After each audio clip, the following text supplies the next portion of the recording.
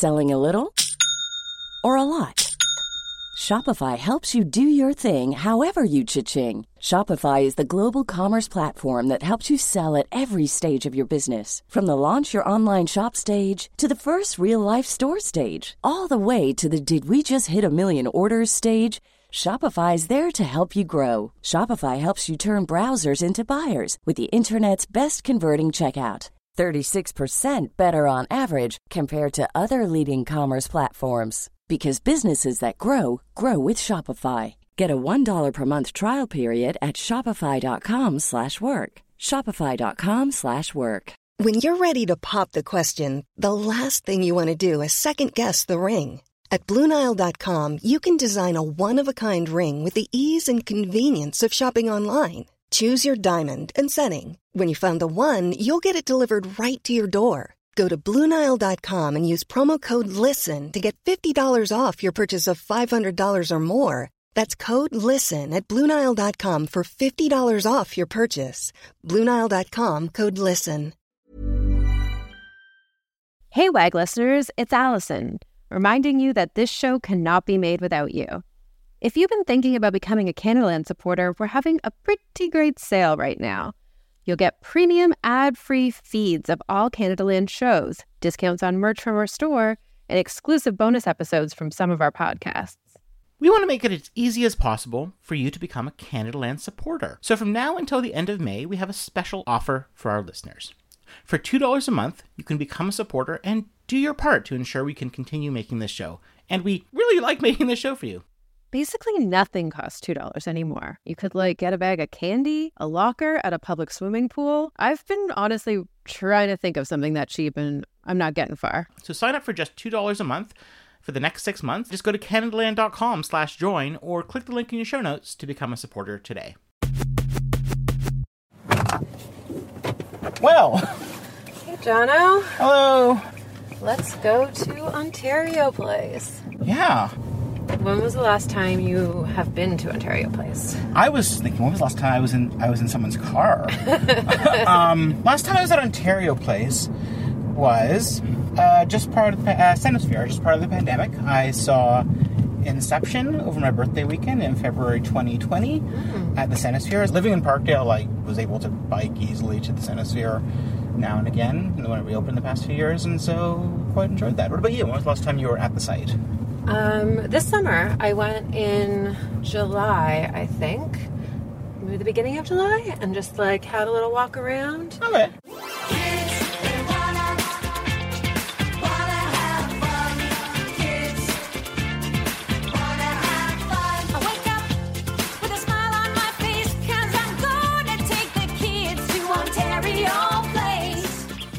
We are sitting in the parking lot at Ontario Place. No attendant here, but paid parking is in effect. You just paid to park. How much was it? $10. It's a very nice day in Toronto on a vast concrete expanse close to the water. There's a empty, abandoned-ish looking or just closed beer garden in sight.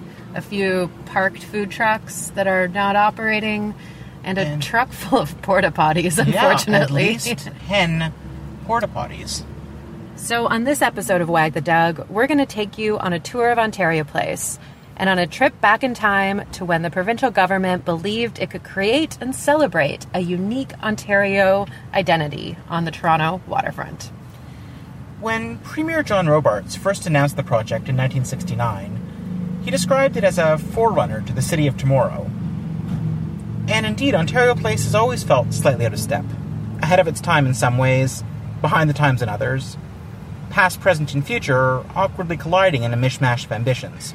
A couple weeks ago, we got a clear sense of what the site's next future will be when Doug Ford and his PC government unveiled plans for, well, at least it's not condos and it's not a casino. But no one is going to describe it as the city of tomorrow unless you saw the movie Metropolis and your takeaway was, man, those pleasure gardens for the rich look nice. In some ways, the deterioration of Ontario Place over the past 50 years really mirrors the devolution of the vision for the province that has taken place over the same period. From a 1980s commercial for the theme park that has the almost too-on-the-nose jingle, "It's all yours." It's all yours. It's all yours. It's all yours. It's all yours. Ontario Place is... To a privatized, gentrified, disconnected, yet still very expensive on the taxpayer attraction. Although, as we'll get into, there are some aspects of the PC's plan that I actually really like. In particular, the prospect of a fancy year-round spa 15 minutes from my apartment. They're basically going to carve it up into 4 kingdoms. The East Island will stay Trillium Park. Live Nation, which runs the Molson Amphitheatre or Budweiser Stage or Coors Coliseum or whatever it's called this year, in the center will hold on to that and build a new venue there. The South Island is being handed over to a Montreal company, Eco Recreo, to build a paid admission adventure park. And then the West Island will have as its benevolent rulers a company from Vienna, the Therme Group, building a massive indoor spa, water park sort of thing. The Cinesphere and Pods will remain, but there's no clearer plan for them than there was 10 years ago in Ontario Place's final season as a public attraction. Ontario Place, as a concept and as a physical site, is an artifact from a period of uncommon public investment in Toronto, and in the idea of Ontario itself. It's nice to be back here, breathing in that distinct smell. The diesel sewage maritime of half-hearted ambition.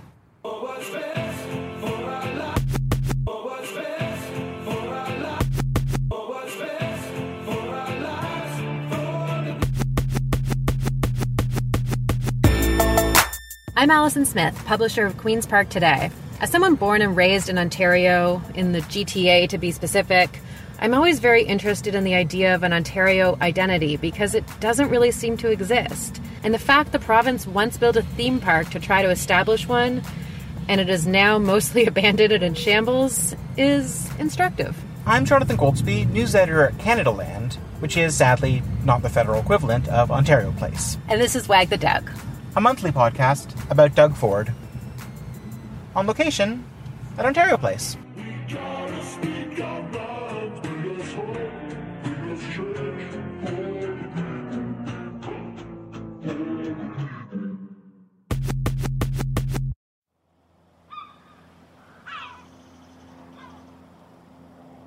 We are starting our jaunt through Ontario Place on the East Island, which is the part of the grounds that is going to stay status quo under the PC's new plan.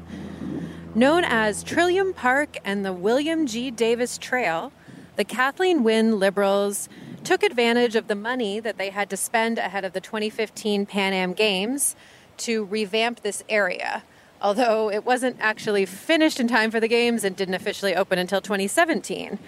All this happened because Ontario Place was kind of the site of a bunch of the water sports for those games, like kayaking and stuff.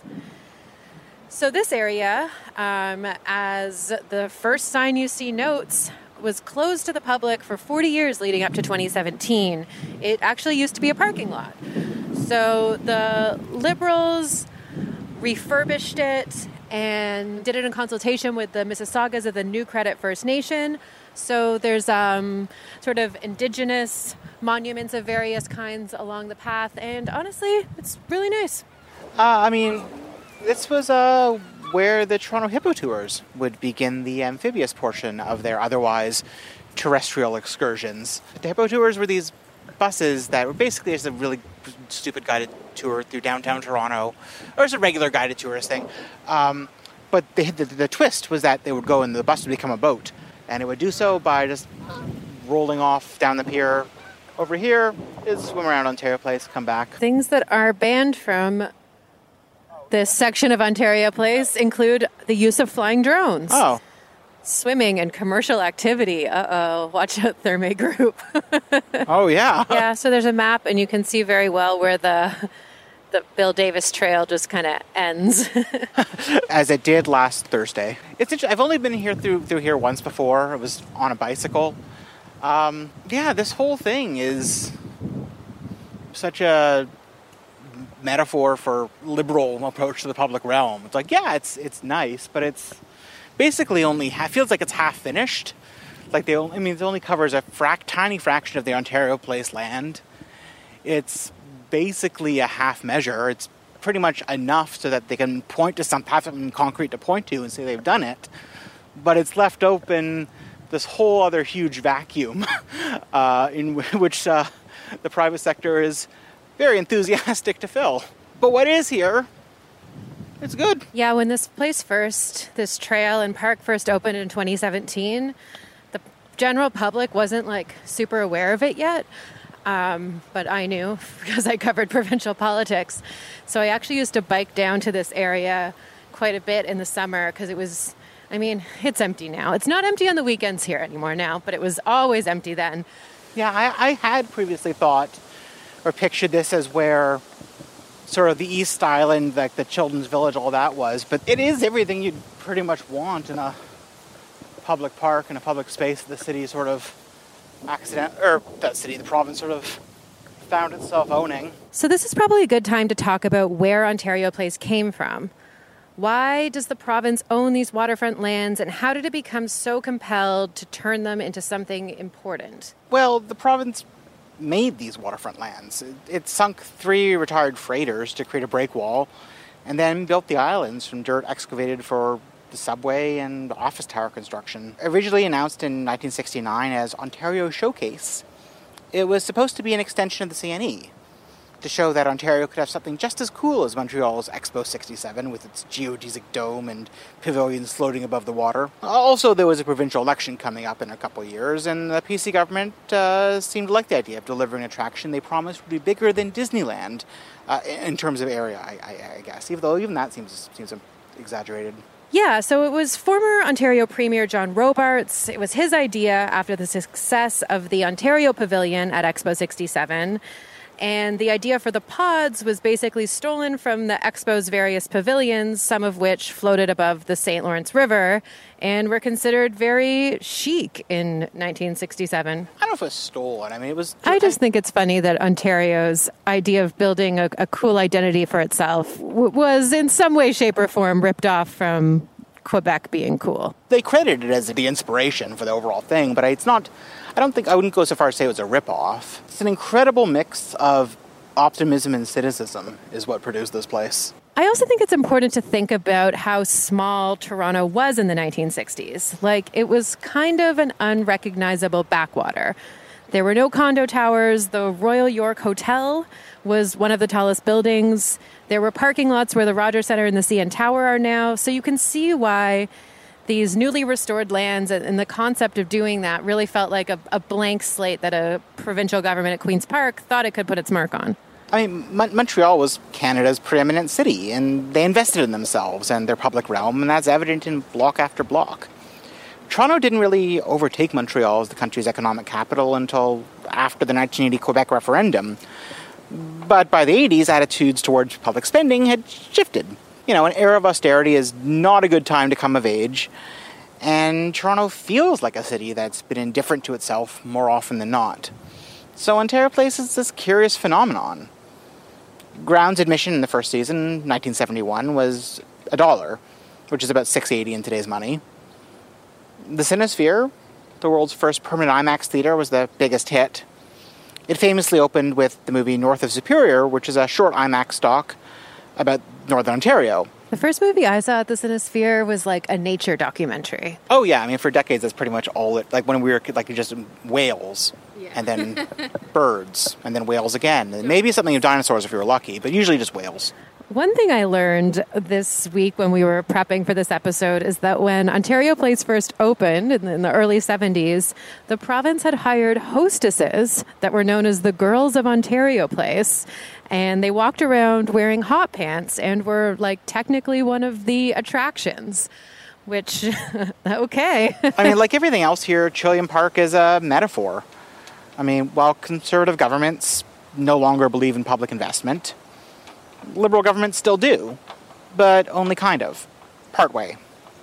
Just enough that there's some accomplishment to point to. The park is nice, but it's a half measure. We're into the South Island now, which was always kind of the most barren part of Ontario Place.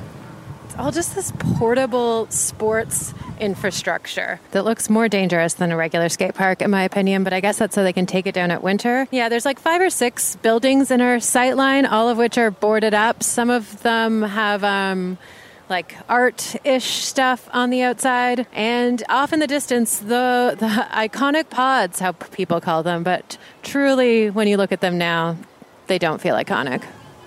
And you look off in the other direction, and you see Hotel X from the exhibition place, but you know, you don't see the orange canopy of Children's Village rising anymore. You don't really see anything.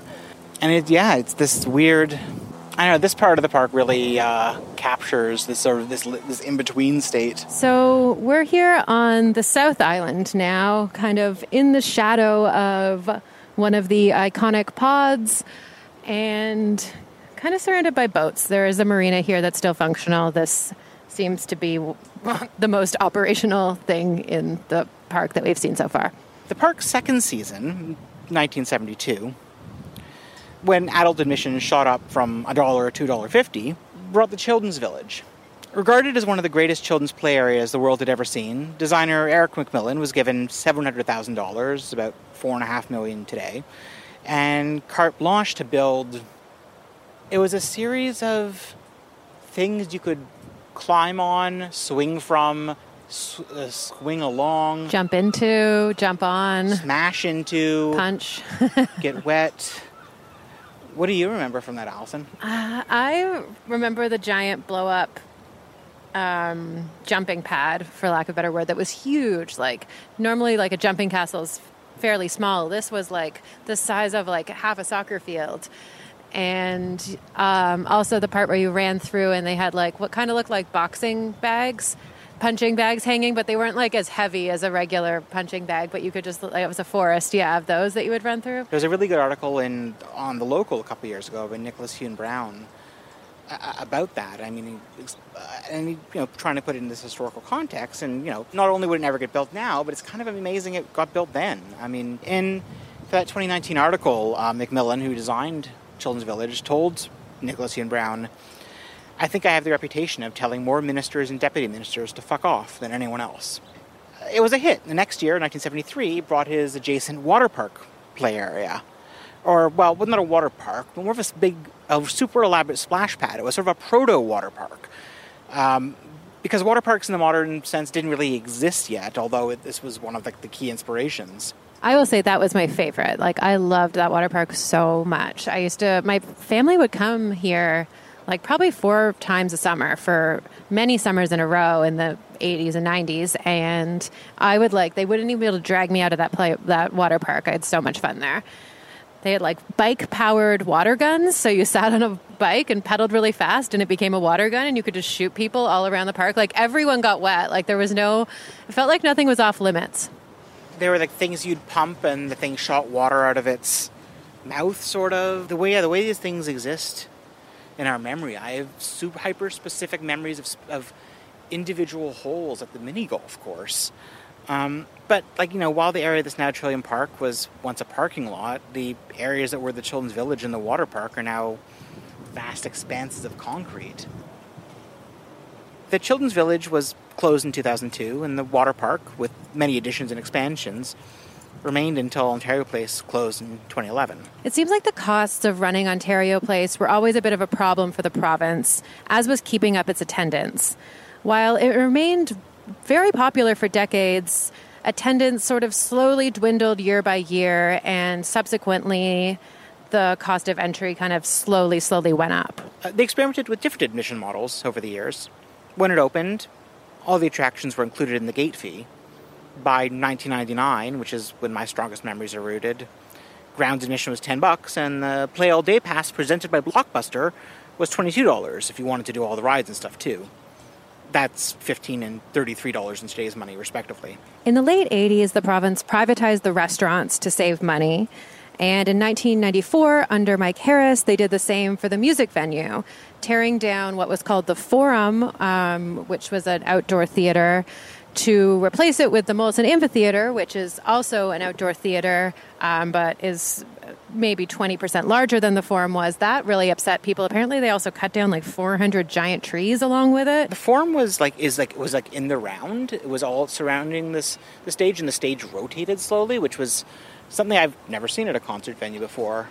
But whereas the Molson Amphitheater is a standard steel proscenium concert box. Yeah, and as part of the PC's redevelopment plan, which we will talk about more detail later, all you really need to know about the Molson Amphitheater portion is that they're going to make it bigger, I guess, and redo it so that it can also be closed off and be an indoor theater in the winter months. So it'll be smaller in the winter, bigger in the summer. There was a last gasp at keeping the old version of Ontario Place viable around 2010. The province spent $10 million or so on new attractions, on renovating the Cinesphere, I believe a new water slide that was really only open for 1 year, and they made the park free for the first time in decades. And the Toronto Star Play All Day Pass was $29, or about $34 today. But still, while attendance improved a little bit, it still wasn't great, and the political will to keep it alive seemingly had really just dissipated.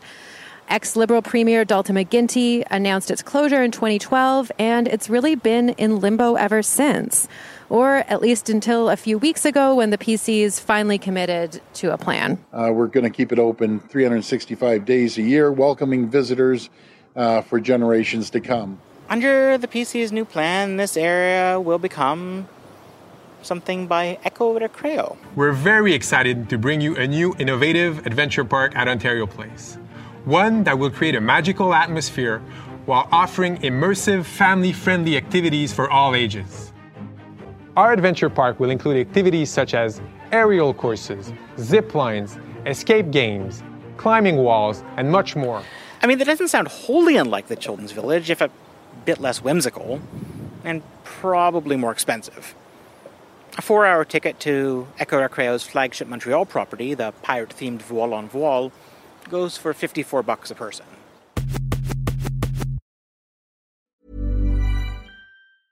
A lot can happen in 3 years, like a chatbot may be your new best friend. But what won't change? Needing health insurance. United Healthcare Tri-Term Medical Plans, underwritten by Golden Rule Insurance Company, offer flexible, budget-friendly coverage that lasts nearly 3 years in some states. Learn more at uh1.com.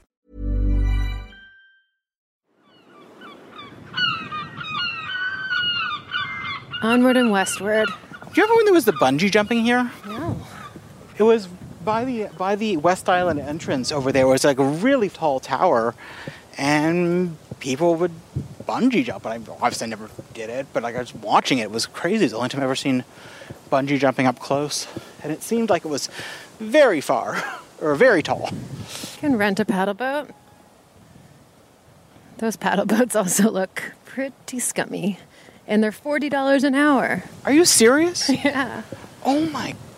So we've now arrived at the West Island, which is somehow stranger and has even weirder vibes than the abandoned South Island. Because this is really abandoned, but in a way that it still has the ruins of what was once here. It's still like very much a shell of it.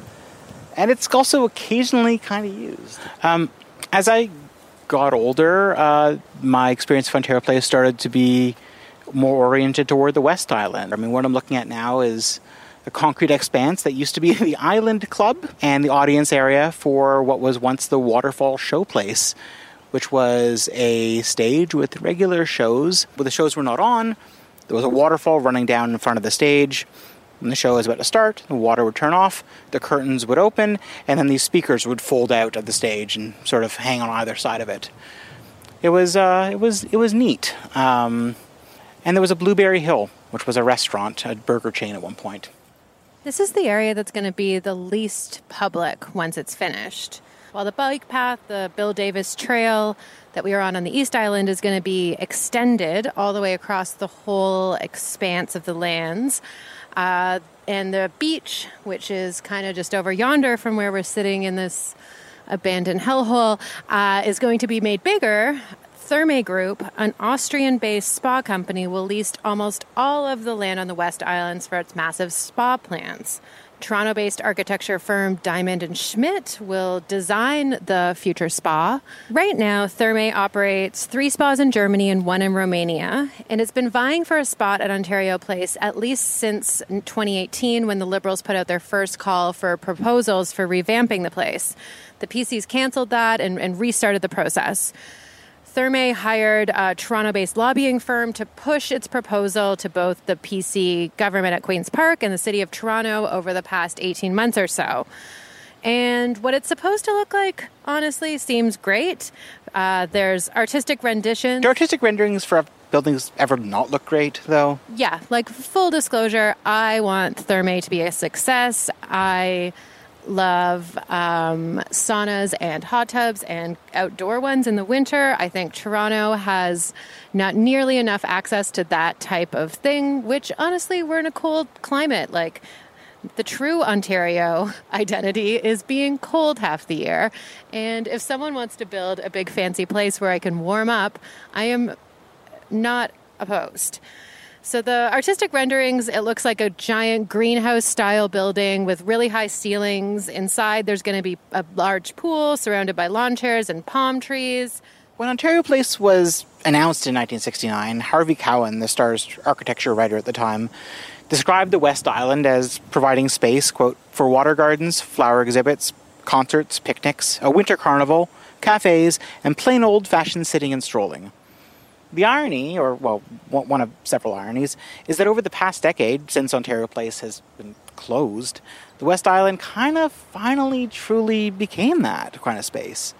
In 2016, it kind of reopened, sort of, with this thing called the In Future Festival in that September, in which artists were invited to create all kinds of interventions in the space, remix the attractions. The animatronic characters and creatures from the Wilderness Adventure Ride were repurposed by the artist Max Dean, so they were kind of performing surgery on each other. It was like, you know, sort of recalling what your childhood memories were like in a dream, and it was really exciting. And since then, there have been all kinds of, like, winter carnivals in the space. TIFF has used this the past couple of years because of COVID, and it's successful as park space. Like, it's actually kind of amazing that the part of the park that actually still has the most of the original structures still intact is the part that still gets used the most these days. I did see a few architecture columnists and Twitter people sort of suggesting that the building won't live up to its artistic renditions and will actually, like, suck in practice. I don't really buy that. I mean, I have personally creeped all of Therme's European locations on Instagram and, like, not just went to their official Instagrams, like creep the location tag and seen like what actual people who have gone to the spa, what photos they've taken look like. And honestly, they're nice. And like, what is the advantage to Therme making a crappy spa? Like, they want to make money, right? It's weird. I mean, the mass privatization of half of Ontario Place would be a lot more offensive if it hadn't been left to rot, which I guess is kind of... I guess that's kind of the idea of how these... it's kind of how these things go. It's kind of how privatization works, is you let a public service fall apart over time, deteriorate, devolve, and then the private sector can swoop in. Well, there's no current estimates available for the redevelopment's price tag.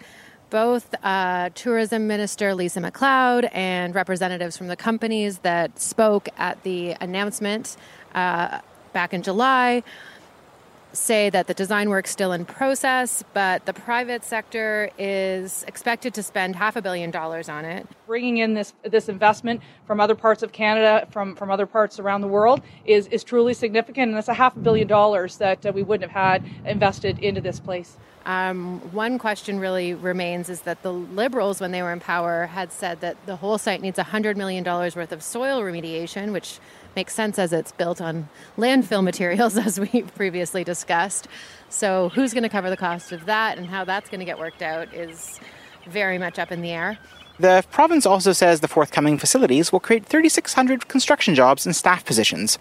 Ford noted that Queen's Park will pay for the vast majority of the final cost to keep Ontario Place an inexpensive attraction for families. For instance, access to large public spaces and trails will be free, and other features would cost, quote, no more than going to the zoo. What we're doing is putting a lot of money into it to keep the costs lower for everyone to be inclusive. You know, if we don't, then it's going to go back onto the people that are showing up. When it comes to the future of the Cinesphere and the pods, the province says it's working with the Ontario Science Centre to explore opportunities to have science-related tourism and educational programming, which is just about as vague as anyone's ever described what's going to go into these pods. It's the kind of sentence you write when you need to say something and you happen to own this other attraction if you're just making up stuff about them, they won't be able to say, oh, they're talking shit. We have no idea what's going on. They're not going to say anything. So the safe thing to do is say, oh, the Science Centre would like to do it, because who's going to contradict them? But that's kind of like been the idea with the pod since the very beginning, is like no one ever really knew what to put in them or what to do with them, and the Science Centre was batted about as a possibility. It's sad about the Cinesphere, though. They genuinely don't, or at least when they held the technical briefing a couple weeks ago, like I asked, like, so is the Cinesphere going to be reopening? Because the plan is to close them down for, repair as of December. Is the Cinesphere ever going to reopen? It was running as a movie theater right up until COVID, but weirdly they didn't know. I think just back to, Jonathan, you mentioned the tech briefing, and I think we'd be remiss to not note who was one of the hosts of the tech briefing, which was Mark Saunders. Yeah, Toronto's former police chief, who the Doug Ford appointed as the PC's special advisor for Ontario Place a few months ago in March. And as odd as that sounds, yes, Mark Saunders, the former Toronto police chief, is being paid $171,500 per year to advise the province on Ontario Place until February 2024. And now it's time for Foreseeable Disaster of the Month. What's your foreseeable disaster, Jonathan? I guess it's kind of obvious because we're like here and standing amidst it, but Ontario Place. I mean, it's kind of been a foreseeable disaster from the beginning, but it's really worked in spite of that. So there's nothing to say necessarily it won't work in spite of itself again. But there are so many things that can go wrong in this massive undertaking. Surely some will. And, I mean, it would not surprise me if this spa ends up like, I don't know, another Diamond Schmidt project, the Four Seasons Center for the Performing Arts, which I think it was due to budget cutbacks, has one beautiful glass facade on University Avenue, and the other three faces on Queen, Richmond, and York are all just like black brick walls with some car ads. I wouldn't be surprised if we end up with that. Yeah, and I think the interesting thing to watch with Ontario Place is going to be, how much is the province actually spending on this? And how much is this going to cost to basically host a bunch of private enterprises? And also, because I think part of that's going to, that these private enterprises are going to rely on is that the rest of the grounds, once they're redeveloped, stay nice, right? Like you can't have someone wandering to the eco park through paths full of junk and buildings that are have weeds growing out of the gutters like is now. So the province is going to have to spend a lot of money on this. So how they've managed to pull all that off, guess Saunders is in charge. Paint it black. What is your foreseeable disaster, Allison? I feel like we've gone almost this whole episode without going to a place of COVID, but I think as many of our foreseeable disasters of the past have been, I foresee a disaster this fall when the schools open and everyone panics about COVID again, and there's a bunch of pressure on the government to shut down stuff, and we just return back in time once again to a place of stress and anger and the same kind of circular arguments and conversations we've been having for 17 months, and I foresee that being a disaster to have to live through again. Yeah, the government will wait till the last minute to do the things it ought to have done earlier, and it will be longer and more painful. Again. But it's still summer, and it's still nice-ish. No, it's still nice.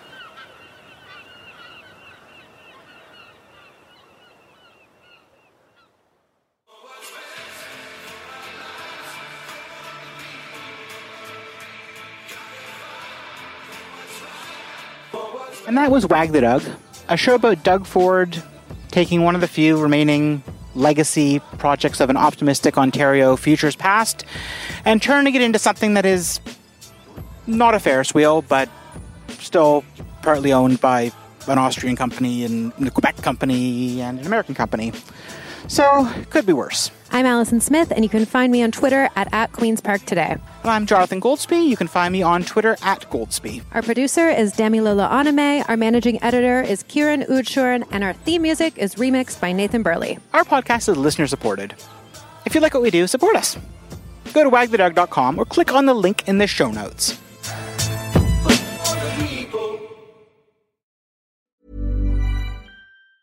Even on a budget, quality is non-negotiable. That's why Quince is the place to score high-end essentials at 50 to 80% less than similar brands. Get your hands on buttery soft cashmere sweaters from just $60, Italian leather jackets, and so much more. And the best part about Quince, they exclusively partner with factories committed to safe, ethical, and responsible manufacturing. Elevate your style without the elevated price tag with Quince. Go to quince.com/upgrade for free shipping and 365-day returns.